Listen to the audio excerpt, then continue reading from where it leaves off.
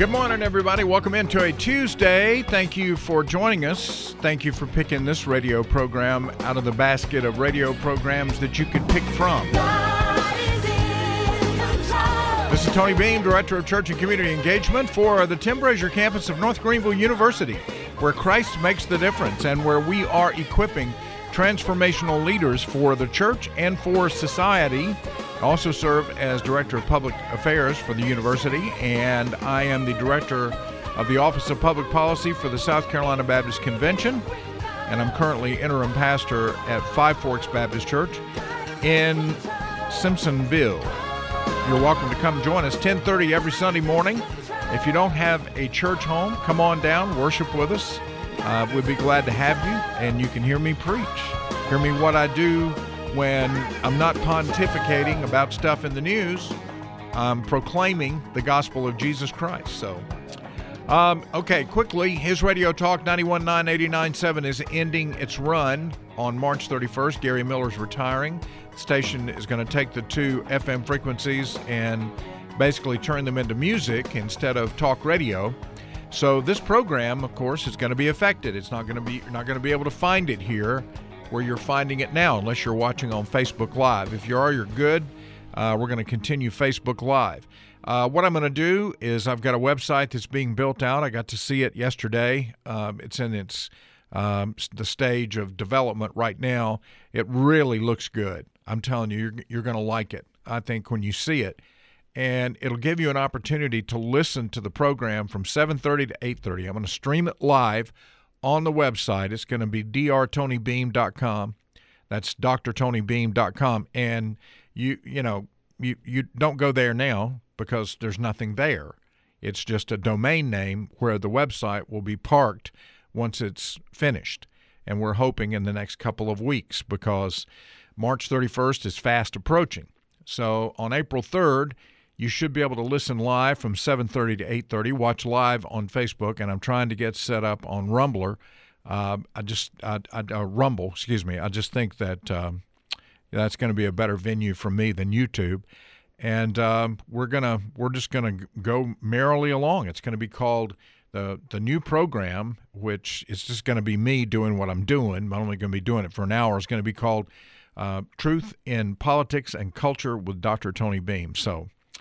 I'll be writing more. There'll be stuff up on the website you can look at, you can read. There'll be links to South Carolina political news as well as things going on in the country. So I hope you'll join me and stay with the program. There'll be a podcast, of course.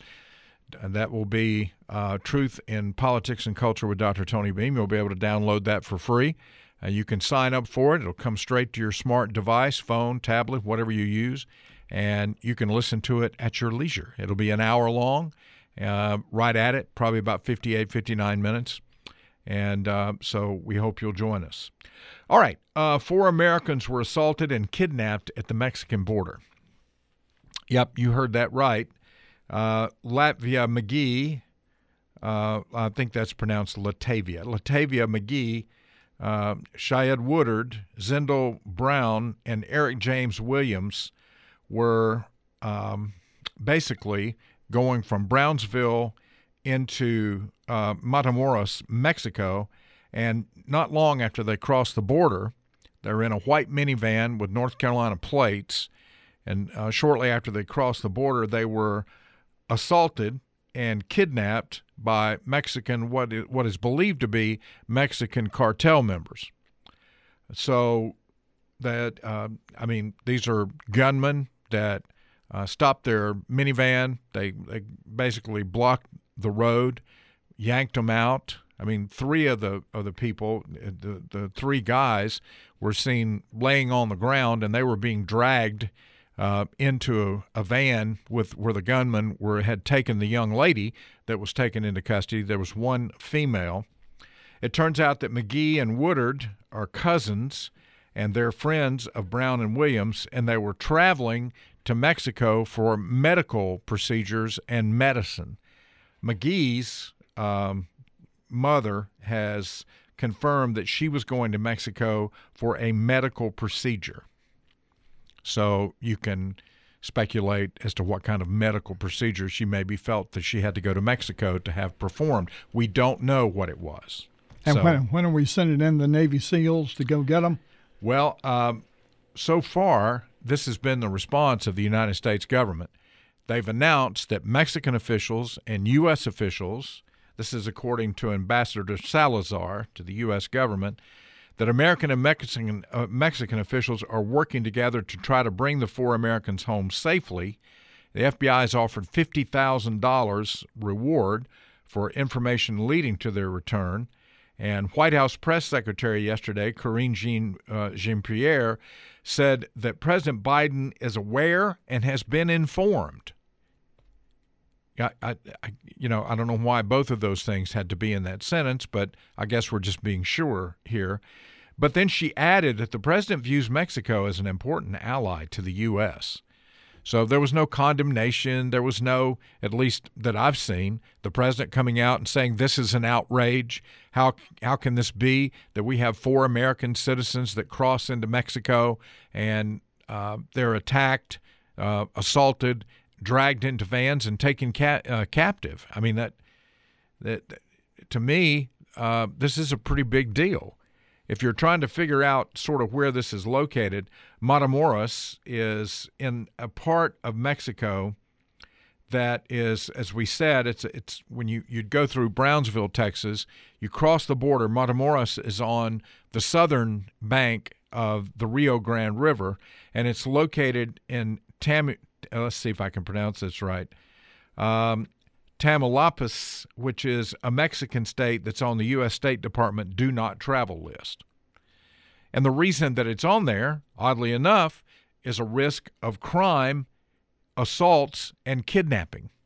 That's why they're saying don't go into this state in Mexico because the drug cartels are battling out for territory, and as part of the battle, you may become a victim of crime, you may be assaulted, and you could be kidnapped, which is exactly what happened to these 4 people.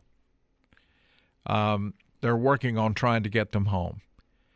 It appears that they were mistaken for Haitian drug dealers, and so this could be, they're saying now, Mexican officials believe it was a case of mistaken identity, that they thought they were going after 4 Haitians and ended up with the wrong minivan. And once things got started, they just had to continue them out. I mean, I suppose they decided just to go ahead and kidnap these people. So hopefully the 2 governments can work together and we can get them back safely. But this is all part and parcel of a terrible drug problem that we have. We've got a terrible fentanyl problem in the United States because we have an insecure, a non-secure, a porous, wide open, let's just be honest about what it is, southern border with Mexico, and it breeds this kind of violence when the drug cartels are pretty much running the show. You may remember back in January, you remember the story from Goshen, California? We had 6 family members, including a 6-year-old baby, that were shot execution style. The 2 that were arrested for the crime were reportedly members of one of the most notorious Mexican cartel-related gangs. So this is the kind of stuff that we can expect. I mean, according to security officials that work the area, people that have been in law enforcement in Mexico and the United States and are now advising people that are going into Mexico, they're telling people, don't go. And they're saying that this kind of activity is only going to increase because you've got a lot of these cartels that are trying to claim their territory in different parts of the country, and Americans just become collateral damage. So a fair warning.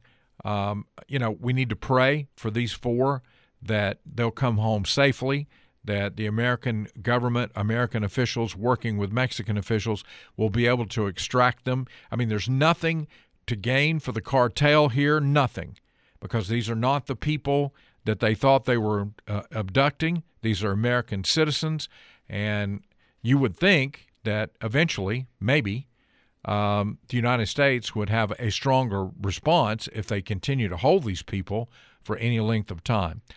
Well, as you know, Tucker Carlson was given about 40,000 hours. Let me say that again, 40,000 1,000 hours of videotape from the January 6th incident. This is all the videotape that's available from that day, from all of the cameras, all of the different angles. And this is video that was available to the January 6th committee, the folks that turned the January 6th committee into an opportunity to bash Republicans and to go after Donald Trump and to paint him as an insurrectionist.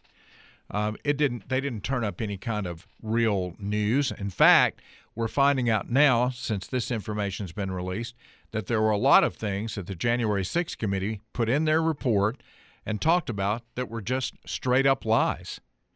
And I know you're stunned that the government would lie to you, but you need to get used to it because it's becoming a more common occurrence.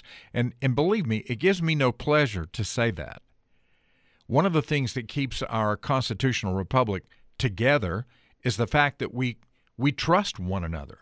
We trust government agencies. When the FBI comes out and tells us these people are terrorists, we believe, well, they must be terrorists. Except now the FBI thinks that Orthodox Catholics are terrorists. The FBI thinks that moms and dads that get concerned about the woke ideology that's coming out in school boards all over the country, the FBI thinks they're terrorists. So now when the FBI comes out and tells us it's a bunch of terrorists, we have to stop and ask ourselves, is this a political statement? Is it a lie ginned up by the Justice Department because they're trying to malign a certain group of people? And we have to ask ourselves, when it comes to January 6th, how many, the lie is still out there that 5 people died. I mean, there's still some people saying that Officer Brian Sicknick was murdered on the day of the Capitol, whatever you want to call it, the Capitol protest. And we know, the New York Times was finally forced to print a retraction of a story that they stuck with for a long time, saying that he was hit in the head with a fire extinguisher and that later he died at the hospital. Brian Sicknick had a stroke after all of the events of January 6th. Unfortunately, but he had a stroke and he died of the stroke. From the circumstances surrounding the stroke, it had nothing to do with January 6th. So when you hear, 5 Capitol police officers died that day, nope, no Capitol police officers died that day. In fact, there's one person who died directly related to the January 6th protest, and that person was shot to death by a Capitol police officer. Ashley Babbitt died when she tried to break through a barrier and was shot to death by a Capitol police officer that was later exonerated and actually hailed as a hero. Now, the other 4 people that supposedly died that day, one of them, Brian Sicknick, we've already told you, it's been proven. In fact, that when the medical report came out on Brian Sicknick, it said clearly that he died of natural causes, meaning he had a stroke and it took his life, unfortunately. But the left turned his death into some kind of memorial to the violence of January 6th, and it ended up having nothing to do with it. Now, the other people who died that day were people who were at the rally that suffered some kind of health emergency. They either had a stroke or a heart attack, but it had nothing to do. When you hear 5 people died, in your mind, you immediately think, oh, here's a bunch of people in the Capitol, and they're a bunch of crazies, and they're a bunch of white supremacist right-wing protesters, and they're killing one another, or they're killing Capitol Police, or they're killing people in the Capitol that oppose them, or whatever your mind goes to. But you don't, unless it's explained to you, automatically think, okay, let's see, people that died that day. Ashley Babbitt, shot by a Capitol Police officer. Brian Sicknick didn't die that day, died later because he had a stroke. Nothing to do with the January 6th. Okay, what about the other 3? Well, like I said, various health emergencies that took their life tragically on the day of the January 6th protest. had nothing to do with the protest. It happened on the day of the protest. So now that we're being able to see these hours, this 40,000 hours of video, we find out that the QAnon shaman, whose real name is Jacob Chansley, and he's formerly, I think, in the Navy, but it turns out, he's the guy that was dressed in he had the fur piece and carrying the spear and had the war paint on his face and had the big hat with the horns, the big fur hat with the horns, the buffalo hat. When you watch the video, virtually every moment of his time inside the Capitol was caught on tape, and every moment shows that the Capitol Police never stopped him. In fact, they helped him. They took him to a place. He wanted to go inside the Capitol, where inside the Senate. They helped him they found a way to get him in the Senate. It shows 2 police officers escorting him to some doors that they couldn't get open, and so they turned around and left and escorted him to another set of doors where he was able to enter the Senate chamber, and he prayed in the Senate chamber, and they actually announced that he was going to pray before he prayed. It was either the Senate or the House chamber. I think it was the Senate chamber. And so they sort of, it really does look, when you watch this video, it looks like they're his tour guides. He walked right past 6 or 7 Capitol police officers. He had 2 police officers with him, and he walked in between 6 or 7 others, and they didn't try to slow him down. They didn't arrest him. If he was, he's sitting in jail right now. He got sentenced to 41 months in prison. He pled guilty to obstructing an official proceeding. But you'd be hard-pressed to know that if you watch this footage. He's just walking around in there. So, what do I think about that? It's obvious that things that happened on January 6th were exaggerated for political purposes.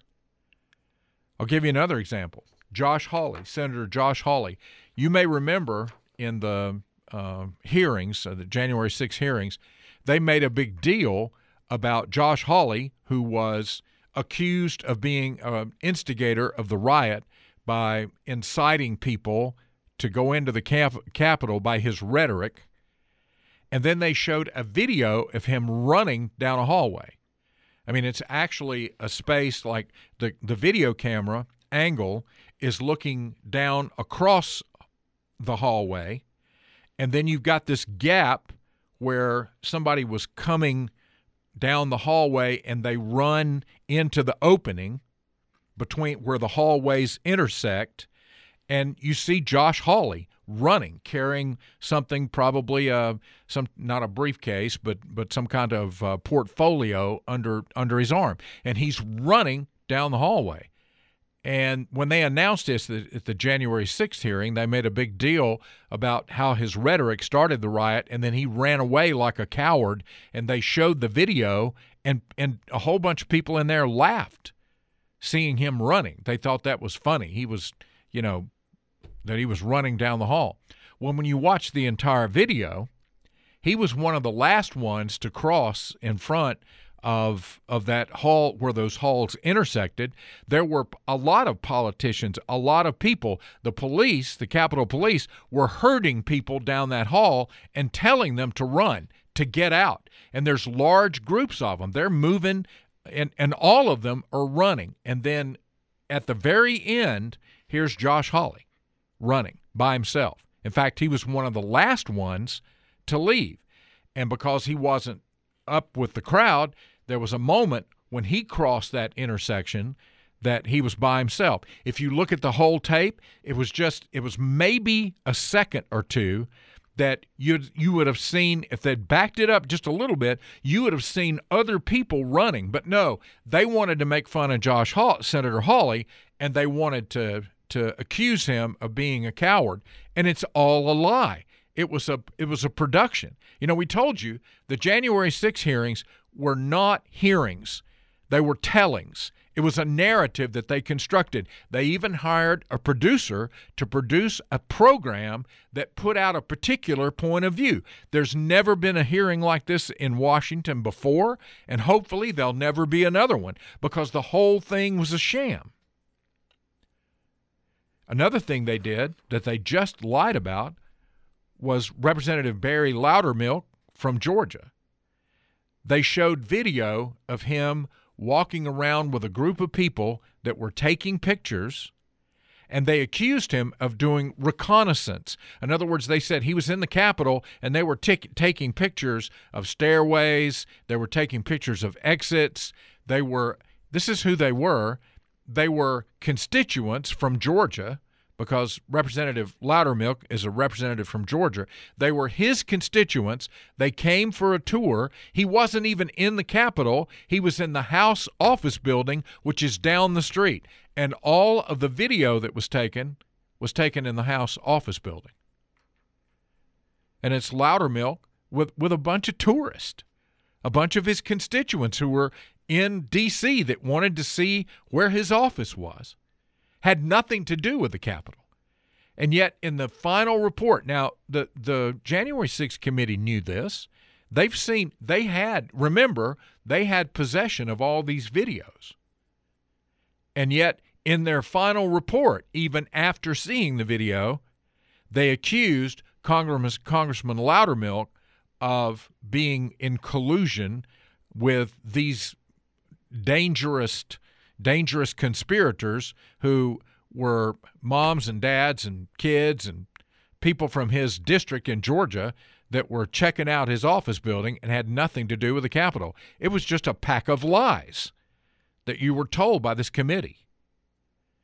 And if they were lying about this, what else were they lying about? They were lying about it all, because it was a made-up narrative with a purpose. Had nothing to do with getting to the truth of what happened. Had everything to do with undermining Republicans and Donald Trump. That's what the whole thing was designed to do. And, of course, Liz Cheney got defeated in Wyoming for her role, but then she got a really nice job teaching at the University of Virginia. So is there anybody going to pay a price for this? No. Because that's not what happens in Washington. People lie, and then they go on to get really nice jobs. It's very aggravating. You cannot.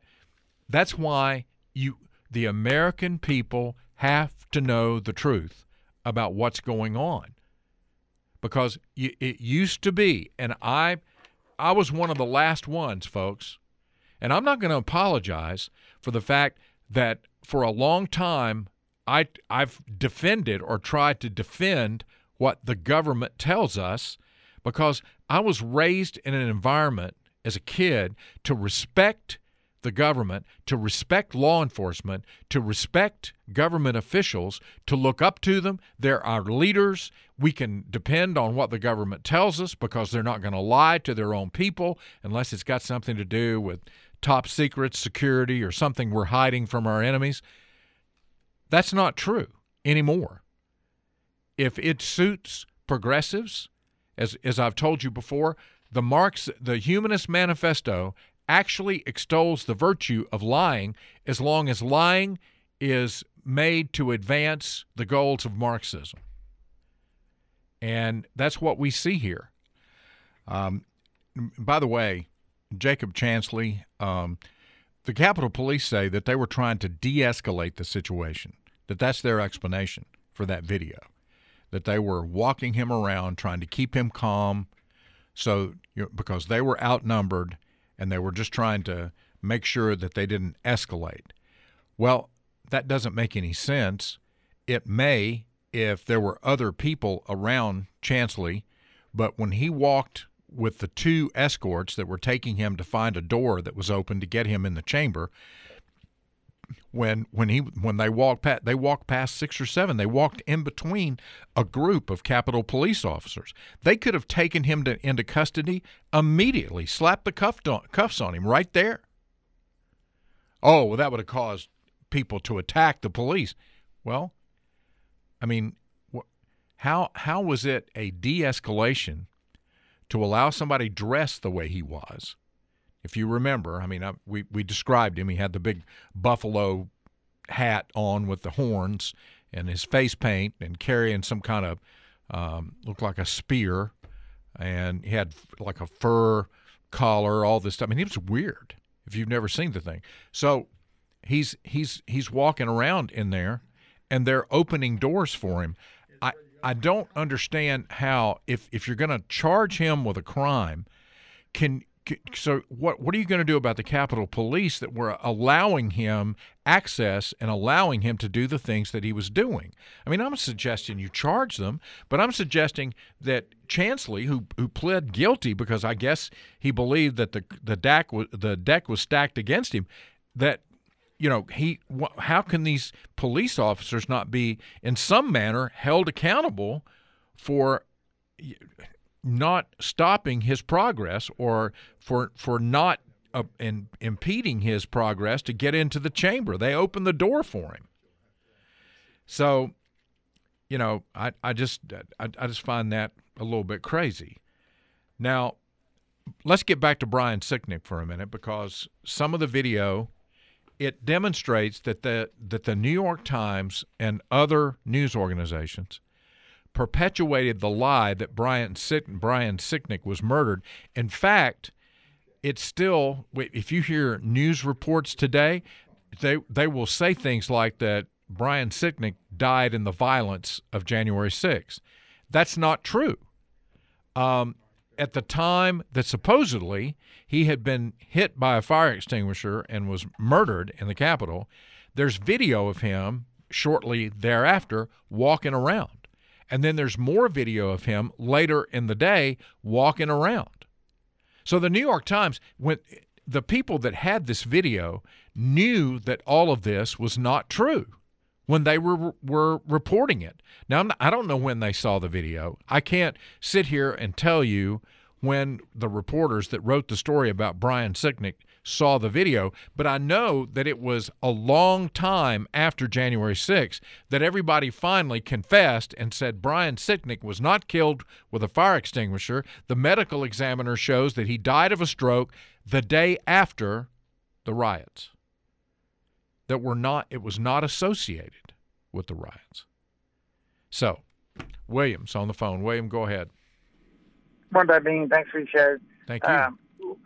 I like how you said earlier, which I agree, I was raised the same way, where you're supposed to trust the government, and it's frustrating. You see some of this stuff happen and how it was coordinated. I personally think a lot of this stuff wasn't conjured up the day of the event. I think they were already kind of planning, for that. And but I was curious what you're talking about, like with the reporters and what makes them finally want to redact. I know your son's a reporter, and I hold him in high regard because one, he's your son, and it seems like he has good head and shoulders. But you gotta be curious. Do the like your situation where you're kind of come to the truth moment where they're lying to us? Are some of these reporters having that type of moment, or do they just follow? I think a lot of them are just follow along with the narrative, and I'm just curious to get a little bit more insight from you on that. Yeah, aspect. William, thank you. I appreciate you listening. I appreciate the question. I think it's personal bias that when they see a story that, let's just say that there's chatter or a rumor or a reporter picks up a lead, somebody tells them that Brian Sicknick was hit with a fire extinguisher. Well, a normal process would be, if you're a reporter, you check that out. I mean, you go back and you check sources, you check and double check, and you make sure that that's true before you go to press. That is, before you pick up a microphone or sit down at a keyboard, you've assured yourself that the information that you're about to share is the truth. They don't do that anymore.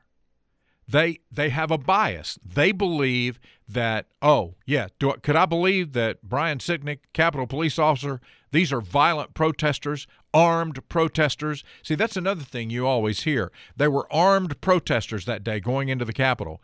What were they armed with? If you ask people, what are you talking about? they'll say the flags, the flagpoles. And yes, some of the protesters, some turned violent and struck Capitol police officers with the flagpoles. But to describe them, what do you think? See, this is the thing that the American people, when they hear armed protesters, they think guns and knives. And they automatically think that everybody that went in that day was going in to do violence.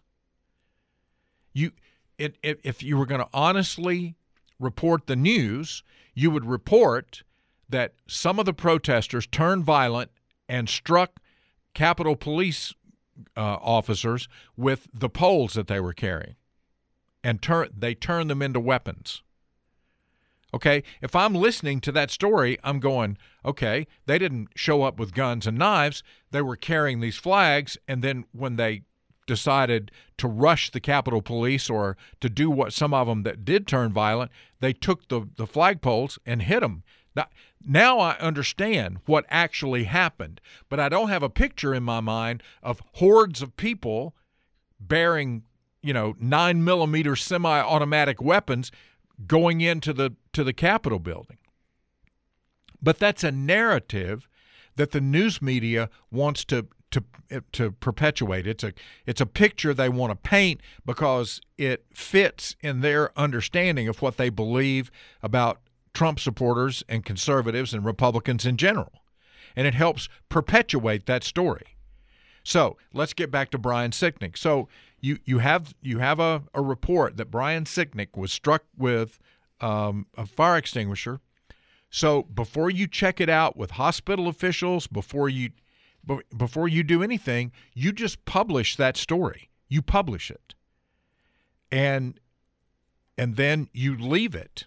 Because once it's out there, no news organization wants to have to issue a retraction. But once the facts become unavoidable, see, this is, when you're asking me, why do they finally come back and come clean? Well, for one thing, that story fulfilled its purpose, okay? It added to the idea that this was a terrible, violent day where people were just being, that people were being killed, including Officer Sicknick. So by the time the real story comes out, how many people see the retraction? How many people hear the truth? I mean, if you don't read conservative media, the New York Times retracted the story, but that's one time. How many times did they print a story saying that Brian Sicknick was killed?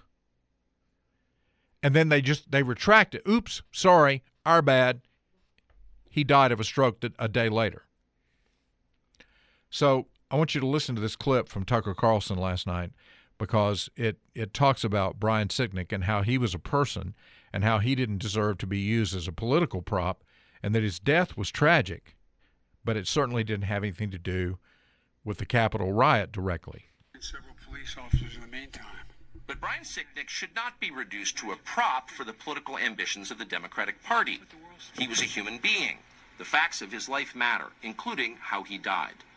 To this day, media accounts describe Sicknick as someone who was, quote, slain on January 6th. The video we reviewed proves that is a lie. Here is surveillance footage of Sicknick walking in the Capitol after he was supposedly murdered by the mob outside. Okay, I'm going to stop it right there just because we're watching video. I mean, you can see they've got a little light circle around him, and he's walking around inside the Capitol after the time when it was reported that he was murdered. All right, one other thing that came to light last night. Look, I've never been a big fan of the Ray Epps story. I understand that Ray Epps could have been some type of undercover FBI informant or police officer in some capacity that was there for the purpose of sort of, in the minds of a lot of people, he was there for the purpose of instigating or pushing the riot portion of the protest. But, because he is on video saying you have to go into the Capitol. He's telling people that. I mean, it's him. There's no question. He's with a group of people. He's pointing down the street, and he's saying you have to go into the Capitol. You've got to go into the Capitol. He said it twice. Well, then later, finally, after the January 6th committee was pressured to interview him, he was interviewed, and he did send a text message to his nephew saying that he orchestrated the protest at the Capitol, that he helped orchestrate the protest. But he claims he never went into the Capitol, and there's no video evidence to contradict that. It's true that he never went into the Capitol on that day. But it also is true that, you know, he was involved in a broader scale than he admitted. All right, let's we need to take a break, but instead of doing that, we're just going to go ahead and go to Congressman Timmons because I went a little bit long in that segment. Good morning, Congressman. I apologize for taking so long in dealing with this Tucker Carlson video from last night. Well, there's a lot to unpack there. Good morning, Dr. Green. Great to be with you. You know, I'm stunned. We've talked today a little bit, and I know I'm going to get off what we said we were going to talk about, but, you know, I just can't get over the fact that, as I said earlier, I was raised in an environment where my family taught me to be respectful of people in authority, to respect law enforcement, and I still do, by the way. I still have the highest regard for law enforcement. But to also believe things that we are told by the government. I mean, just if the government says this, unless they've got a national security reason to mislead or a national security reason to keep information quiet, then we can believe what the government's telling us. When you watch these videos, it's obvious that this January 6th hearing was a sham from the beginning and that they lied to the American people. I mean, how do we recover from something like that? We can't hold our culture together if we can't believe what's coming out of public officials' mouths. Dr. Green, I couldn't agree with you more. And honestly, I think this began with the Obama administration. I think they really, the manner in which they operated was with a complete disdain for the Constitution, with a complete disdain for the law. And, I mean, time after time, they did think they should not have done. And so the American people got sick of it, and then they sent Donald Trump to the White House. But the left was so disgusted by President Trump that they then said, well, we're going to do whatever we need to do to not allow him to run our country. And so then they said, we made all this progress with Obama because we did things we shouldn't have done. And the American people said, we're not doing that anymore. And so now they said, well, we're going to do absolutely anything we have to do to get control back. And it's all about power. And the Democrats and their hatred of President Trump causes them to justify doing things that they would never, ever have done. And they're doing it in the name of the good of mankind. And that's the kind of mentality that really gets you in a bad spot. When you think you know what's best for the world and you justify your actions accordingly. You know, the January 6th committee accused Senator Josh Hawley of inciting these people to turn violent, and then showed a video of him running down a hallway, called him a coward, and had the gallery, the people that were watching that were present, laughing about the fact that he was running. If you look at the full video, everybody was running down that hall. The Capitol Police were telling them to run. It wasn't just Hawley. It was presented as if it was just him. I mean, I couldn't believe. I watched that last night, and I'll be honest, I had to rewind it and watch it again because I'm thinking to myself, they set this whole thing up so that they could call him a coward, somebody who is a United States senator. It's I don't know. It's just unbelievable. So, all right, let me get off of that for a second. Let me ask you this question. Can we now say for sure, can we stop saying that the fact that COVID-19 came out of a lab in Wuhan, can we just pretty much agree that that's what happened and stop talking about bats and wet markets and all of that? I believe we can. I think the only question now is, was it intentional or was it accidental? Yeah.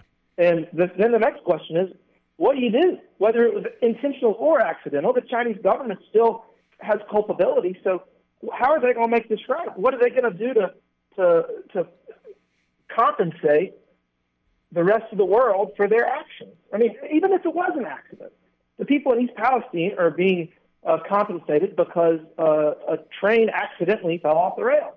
I mean, so they're going to get a whole bunch of money because of an accident. So if it was an accident, which again, I'm not saying it was, this could have been intentional. If it was an accident, what's our compensation? Millions of lives lost globally.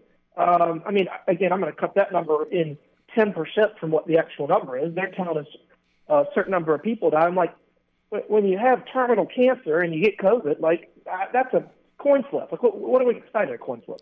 Right. I don't think you can classify that as a COVID death. And I think we saw a lot of those games too. But we got to figure out how we're going to hold China accountable, and we got to do it quick.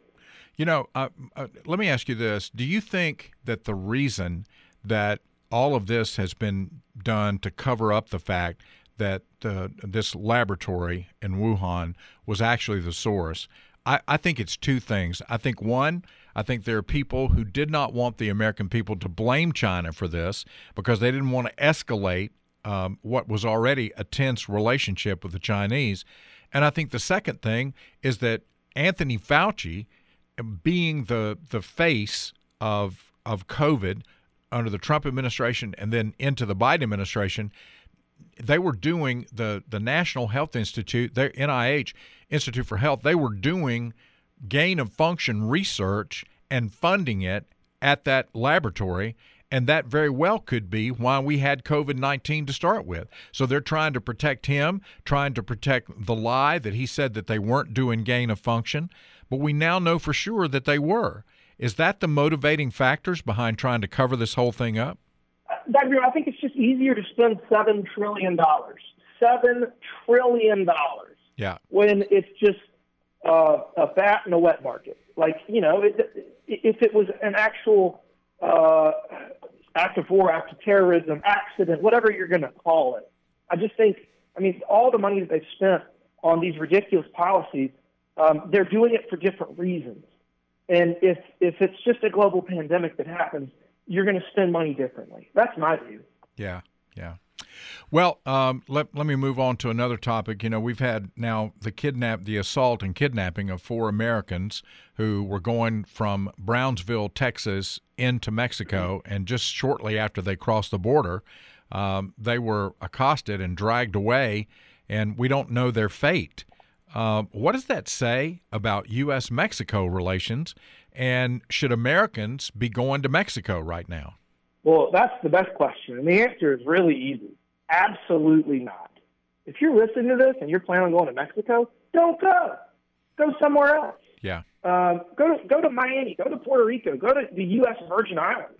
Go somewhere in the Caribbean that doesn't have a kidnapping and a murder every day. We've had to help, 2 or 3 different people from our district that had run-ins with fake law enforcement or had been assaulted in Mexico. So, like, just don't go. And it's because the rule of law does not exist in Mexico. And honestly, it's probably one of the main reasons that we have such a problem at our southern border, because when you can't call 911 and have somebody come and help you out of a bad situation, when you don't have running water, when you don't have the safety and security that we have here, that we take for granted here. Well, sorry, we used to have here. We have it in Greenville and Spartanburg. They don't really have it in D.C.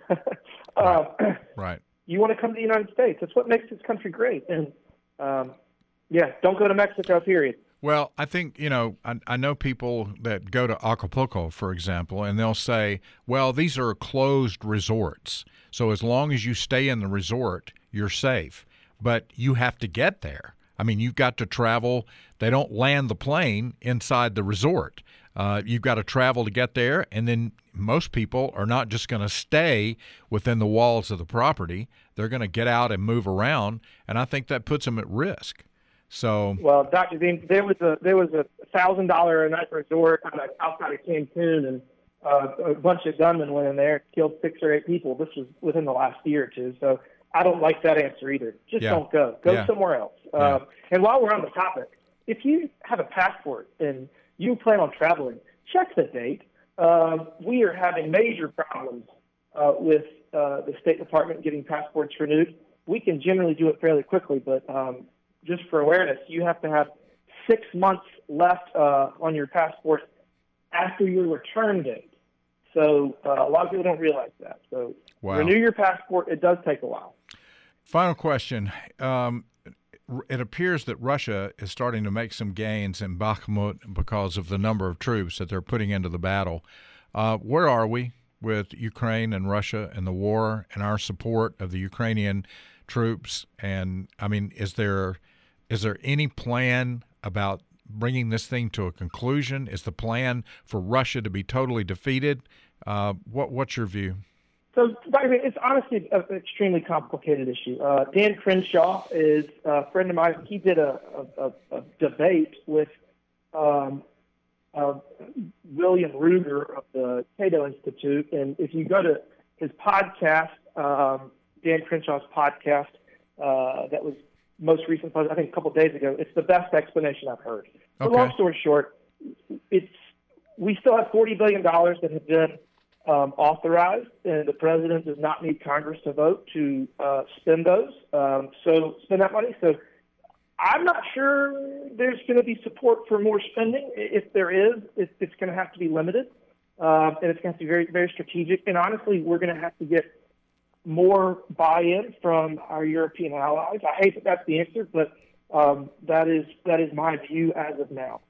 You know, to me, it just seems like we either need to load them up with whatever weapon systems they need to win this thing, or we need to back off. You know, this is beginning to look like other situations where the United States has been, and when we're not all in, we don't win. I think you have to get, and I'm not talking about sending troops, but I think if you're going to give them weapons, give them what's necessary to defeat the enemy so that they can wrap this thing up, and because it could drag on for years. But anyway, Congressman, thank you. It's always a great pleasure to have you on the program. We appreciate our conversations. God bless you. You have a good week. Great to be with you.